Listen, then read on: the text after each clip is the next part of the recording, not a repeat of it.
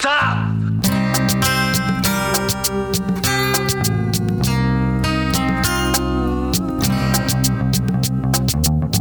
Sure you want the rest of it? Dirty Harry Minute. Dirty Harry Minute. Dirty Harry Minute Podcast. Dirty Harry Minute Podcast. Every penny's worth. Welcome back to Dirty Harry Minute, the only podcast in the world to review every minute of the 1971 Warner Brothers film Dirty Harry, starring Clint Eastwood. I'm one of your hosts, John. Apologies for Tim and Trent not here today, and I'm joined with returning guest Redman. Always a pleasure. And Blake. Hello, hello, hello. Thanks for returning, guys. Thank you for having us. Indeed. Today we are reviewing minute 28. The minute begins with Harry running down to the car to pick up the radio and ends with Harry getting out of the car and moving towards the gathered crowd with Chico. Not a lot in this minute, Blake. No, it's really a transition minute. It takes us from the previous sort of scene and the little side quests, as we were discussing earlier, to a whole new scene. And it's just the transition in between. What are we supposed to talk about in these minutes, Redders? I think you can talk about the zeitgeist of what the city is like, because what really sticks out for me, in just my handful of notes I've just scribbled down, is how dark it is in the scenes. Like, the only things you can really see as Harry and Chico, get off and he talks into the radio 10 for him coming in, is how dark the streets are. You can see a little bit of light reflecting off the chrome fenders. Yep. There's not much street lighting, you're right. There's hardly any, and that's the thing that's really stuck out for me, is how dark the streets are, even in the areas where you've got the embassy building, which I'm assuming is a hotel or a cinema or something like that. The only lights you can see in this scene are the red lights from the cars. Yeah, the reflectors, Your and the brake reflectors lights. and your brake.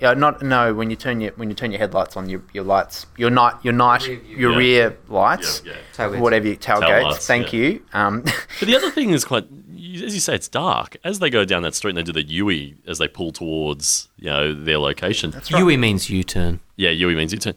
All the lights are out in all the houses. You see a street of the street, and a gun's just been shot. Chico's just shot his gun in the alleyway and everything else. The street's dark. Everyone's drawn the curtains, they've battered down the hatches, they don't want to know, or it's just another night in San Francisco. It's a city under siege. Maybe they heard a film crew was in the neighbourhood, so they had some scarce. hot Mary moments of their own. They didn't want to be seen by the camera. Possible. But I mean, there's no street lights. There's hardly any street lights whatsoever, and the only street lights I observed were the traffic lights in that scene. And I guess the candlelight power of the headlights of these 1970s cars aren't really xenon headlights of today. No, they're not. But I mean, by convention, there are no street lights. There are no ambient lights from homes and residences and all the rest of it. In contrast, as we approach the Suicide Jumpers Tower... Oh, yeah, it's a mess, yeah. And it's lit. It's well lit. It's curmudgeon is the word that came to mind. It's just people everywhere. There's fire trucks huddling. What's that word? Curmudgeon. It just means it's a bit of a mess. That's great. Yeah. It's a good word. I always get that word confused with chameleon, the lizard that... Or that song, Chameleon. No, that's Come. Yeah, the boy George. No, I was thinking this is a newer one. When anyway. Frank Zappa says, do you really want to hurt me? Yes, we do. Some days I feel like that myself. But look, it's a real mess. It's a real mess in that scene. And Harry and Chico are just about to wade into this. And Do you like the wailing of the sirens, Redmond? Oh, as the car turns off at that... It sounds real very pneumatic. What's the word? Like actually made by not... it's pneumatic. Yeah, it's very analog. Yeah. The one thing we get there, and we see like this, they've got some sort of ladder or like forklift system, not forklifts, but like It's a cherry picker. cherry picker that's system right, to get obviously to get Harry to the top. But then the fireman goes, "Sorry, Harry, we thought it was your sniper. Sorry to bring you into this." Yeah, why did they bring... So at this point, surely Harry can just go, "I'm going for a Chico roll." Chico, do you fancy a Chico roll at the Chico roll store? Why did they bring a cherry picker to a sniper fight? Yeah, that's right. Oh, yeah, right. I suppose you could get away with using the fire hose in that kind of instance, couldn't you?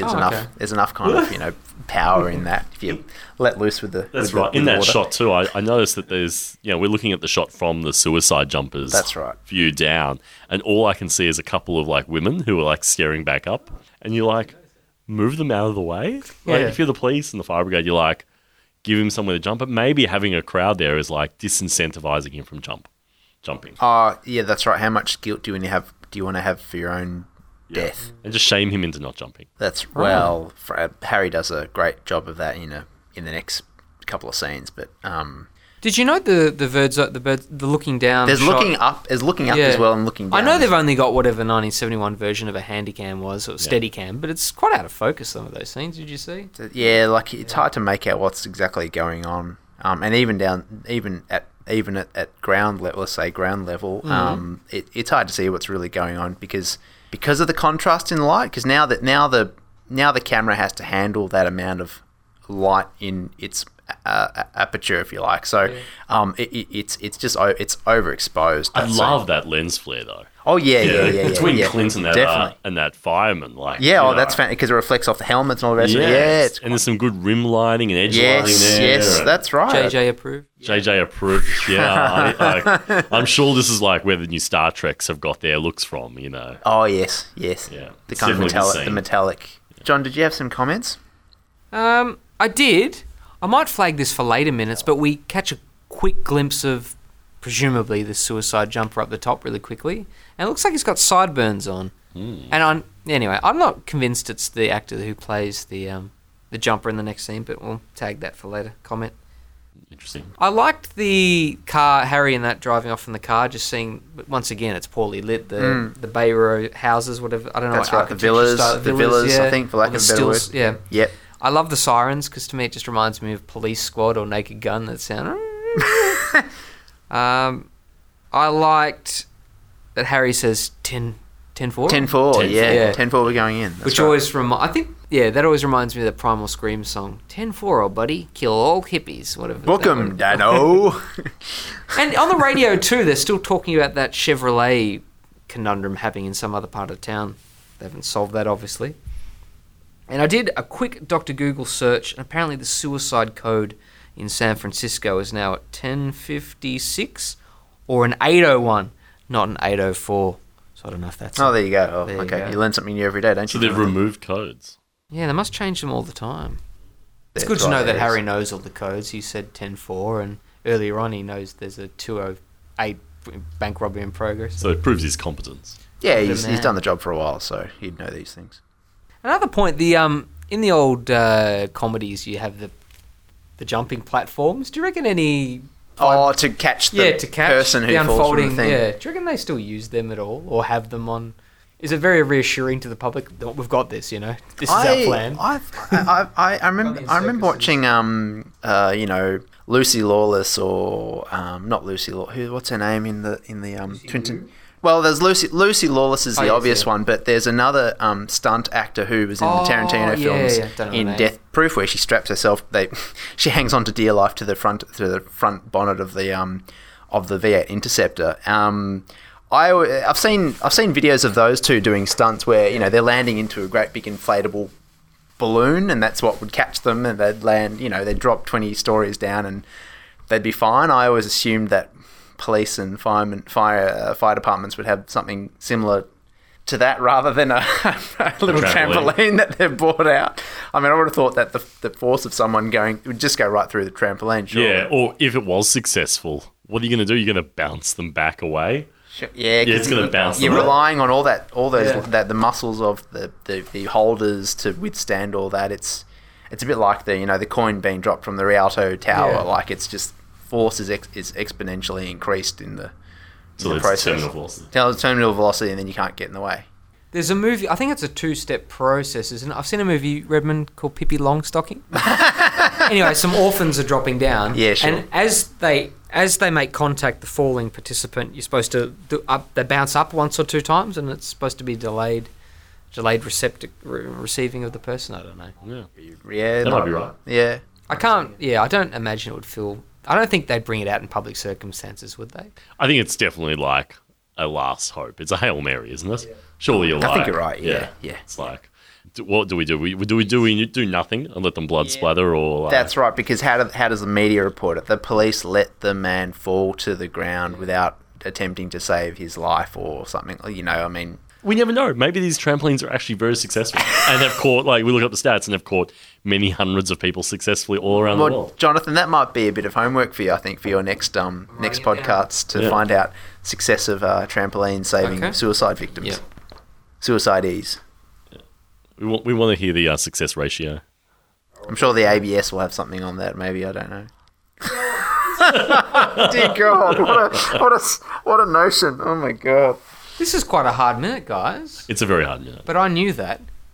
So I thought I'd read out a little review. This is the Life magazine article that appeared in the 23rd July 1971, which apparently was actually written or interviewed Clint on the filming of this scene. And it's famous. It says, the subtitle is, "The world's favourite movie star is, no kidding, Clint Eastwood." And other articles I noticed in the issue were, quote, trying to help GI addicts in Vietnam, the Vietnam veterans coming back with drug addictions, and old Marilyn Monroe photos. Briefly, the article, I'll paraphrase, said as follows. Clint Eastwood's films have earned close to $200 million. He is behind only Paul Newman in earning potential. Wow. A lot of money. One. Eastwood commands a whopping $1 million plus percentage points. Really? Which is pretty laughable. That's 1/6 of the budget for the film. there I you looked go. it up. I was looking at my stats, and they had a budget of $6 million for this film. You're kidding. And it netted, I think it was $37 million. Yes, that's right, yeah. Yeah, so they had quite a good return on that investment. Got his $1 million. How much would Wahlberg have been paid for Transformers 4 or whatever? Does that cost like $400 million? Probably not as much. Do you reckon that's high? A sixth of the budget on the main star? That's probably going to be one of the great ones. But actually, if you think about the rest of the film, there's not like a great deal of special effects or so. Clint Eastwood is the ticket here. He's the draw card, you're saying more. Yeah, okay. He goes on to say, Eastwood, quote, has made sudden violence and whopping profits his trademarks. A Clint Eastwood movie is on its way to becoming a generic term, for he is already iconic. 9-hour mini-festivals of his high-camp spaghetti westerns have provided this 41-year-old with retrospectives in his own lifetime. So, yeah. No, he's great. I love some of his films. And once again, he's 41. Yeah. And he came to stardom quite late. He's got some rippers, though. He does. What's your favourite, Blake? We were just talking about this earlier. Apart from his spaghetti western ones, his western ones, which I do love, like Fistful of Dollars and The Good, Bad, the Ugly, it draws me back to Where Eagles Dare. Oh, yeah. You know Where Eagles Dare, the World War II one, when they have to go up. Yep. It's just a really well put together film, and I always keep underestimating it. And when I rewatch it, I'm always surprised how good it is. That, and also Kelly's Heroes. Oh, that's great. Yeah. That's just got so much fun. Yeah, Kelly. Yeah, I was going to say Kelly's and Good, the Bad, the Ugly would be my two. And Fistful of Dollars, I've got a real soft spot for it, absolutely. But listeners will point out that Lalo Schifrin does another sort of counterculture soundtrack. Sort of those cheery songs at the start, no. Another strength in his string in his bow. Kelly's Heroes, that's really quite funny, actually. Kelly's Heroes, pretty great. long though, isn't it? But, yeah. And Don Rickles is hilarious, and Sutherland is the sort of Sutherland. the hippie I was tank just driver. about to say that Sutherland plays such a good role in that film. Yeah, he's great. The tank battle at the end with the tigers. Yeah, is so good. Yeah, it's got a lot of good things in that film. But well, once again, I suppose he's a straight guy in that, isn't he? He doesn't really have much of a role. He's going against all orders to steal gold. Yeah. That's the plot. But I guess war's a shambles. Maybe more in Where Eagles Dare, he's just along for the ride. Yeah, but that's a great. Yeah, it's actually more beautiful than you remember. There's all the scenes in the snow and there's skiing and there's it's a great film. Bit of Bond. Yeah, a bit of Bond. A lot of Bond there. I know Tarantino's a big fan of that as a buddy on a mission. I think maybe he's tried to remake it, or I suppose Inglourious Bastards in a way. No, anyway. Well, I probably like Eastwood's directing bet. Well, don't get me wrong. I like his films. I like the fact that he's had the option to basically play himself, probably since this particular film ever since, for time immemorial. But You mentioned directing, because he's a hugely competent director. he's great. I had Jim as one of my favourite World War II war films. For that, Yeah, for previous that very guest reason. Ben said that was probably his pick. Brilliant. I didn't like Flags of Our Fathers. I found that was a bit too. American. Yeah, there's a Stars word and for it. Stripes. Yeah, there's a word for it, and I can't. Patriotic's not right. It's It's the same thing I got Gung from Ho, I like that. I would describe Io Jimmer as gung ho by comparison. It's the same thing I get from American. Is it Sniper? What's the Yeah, American American Sniper. Sniper? No, that was him as well again, Yeah, wasn't it? it was, Okay. Well, I forgot that fact because those two films are particularly good, but it's that jingoistic nature of Flags of Our Fathers that really grates me a little bit. Whereas I can forgive what's his face in Bradley Cooper. Yeah. I can forgive Bradley Cooper in his portrayal of that particular human. Bradley Cooper does a great job. He was fantastic. I read that man's book, and he's much more bleak in his writing than in the film version that Clint Eastwood portrayed. It's much graver, and Clint, he and his writing team would have tapered it and restructured things to make it. That would be a hard film to make, That's though. a hard slog because I'd watched the film first and read the book second, and reading the book came across as quite disjointed because the memory of how things come across in the film is so different, and that was quite hard to get your brain around a little bit. But in terms of I know grit is something that comes up a lot in my mind just thinking about Clint Eastwood, and Gran Torino is that obvious one where he's playing himself, which is basically Dirty Harry again. A Dirty Harry in parallel. A Dirty Harry that actually procreated though and had a family. Procreated and survived, and all the rest of it. But that notion of I'm not going to do anything that's beneath me comes through extremely strongly in that particular film. That theme is so strong in that film. Something that comes through from all of Clint Eastwood's films, from either him acting or directing, is the everyman hero. Yes. He's the everyman champion, but the everyman ideal. If you think of like Leonardo da Vinci's whatever ideal man, he's always portraying either himself or in his films the ideal man in his eyes. You've picked up exactly the thread of the next part of this article back in 1971. It says, Clint is a simple, ordinary and private man. The actor lives simply in a big but ordinary house. He likes old friends, cold beers, and prefers his Chevy pickup to his Ferrari. Clint uses his hands when he talks. That's great. You wouldn't think for his movies, though, he's a gesticulating, No. uses his hands, but there you go.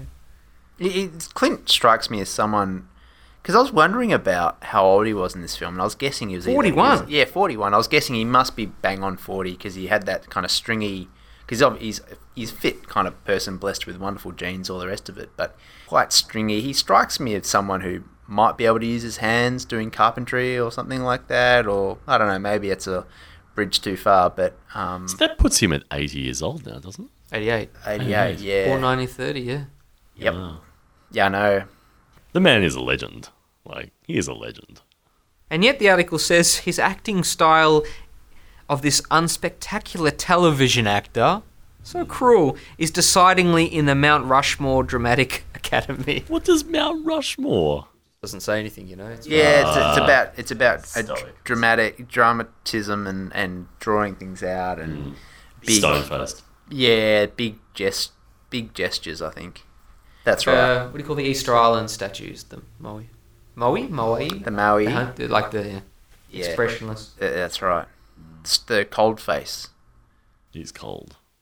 Well, guys, that's pretty much everything I've got for this transitionary minute, as you call Well, it, that was Blake. quite a lot. I'm surprised we Yeah. clicking on it 21 minutes 23 seconds as I look at the. I think you should count yourself lucky because the suicide scene I actually find, and Ben, a previous guest, Ben Bamford, agrees with us, that it drags a bit. So I'm not looking forward to those next minutes. There's almost like 40 seconds of we've seen the cherry picker. What are they called in America, Red, as cherry pickers? Water buckets or something? Far out. Don't ask me. You can Too bad. You can Google it. You can berate the comments. That's section, right. yeah. You can put a comment. Go get it right, guys. But no, we're not going to get it right. We're going to do it our way. Dirty Harry's Way. That was the You're name of the feeling special lucky. feature on the... You're feeling I lucky. gots to know. Well, thanks very much for joining us, guys. Thank you, John. Thank you. Looking forward to seeing you next time. Redmond, would it be weird if I got you and your sister, Evelyn, to be on the same episode? Not at all. It's totally fine. Yeah. Totally cool. All right, guys, we'll hopefully catch you next time some point in future minutes on... Dirty Harry Minute.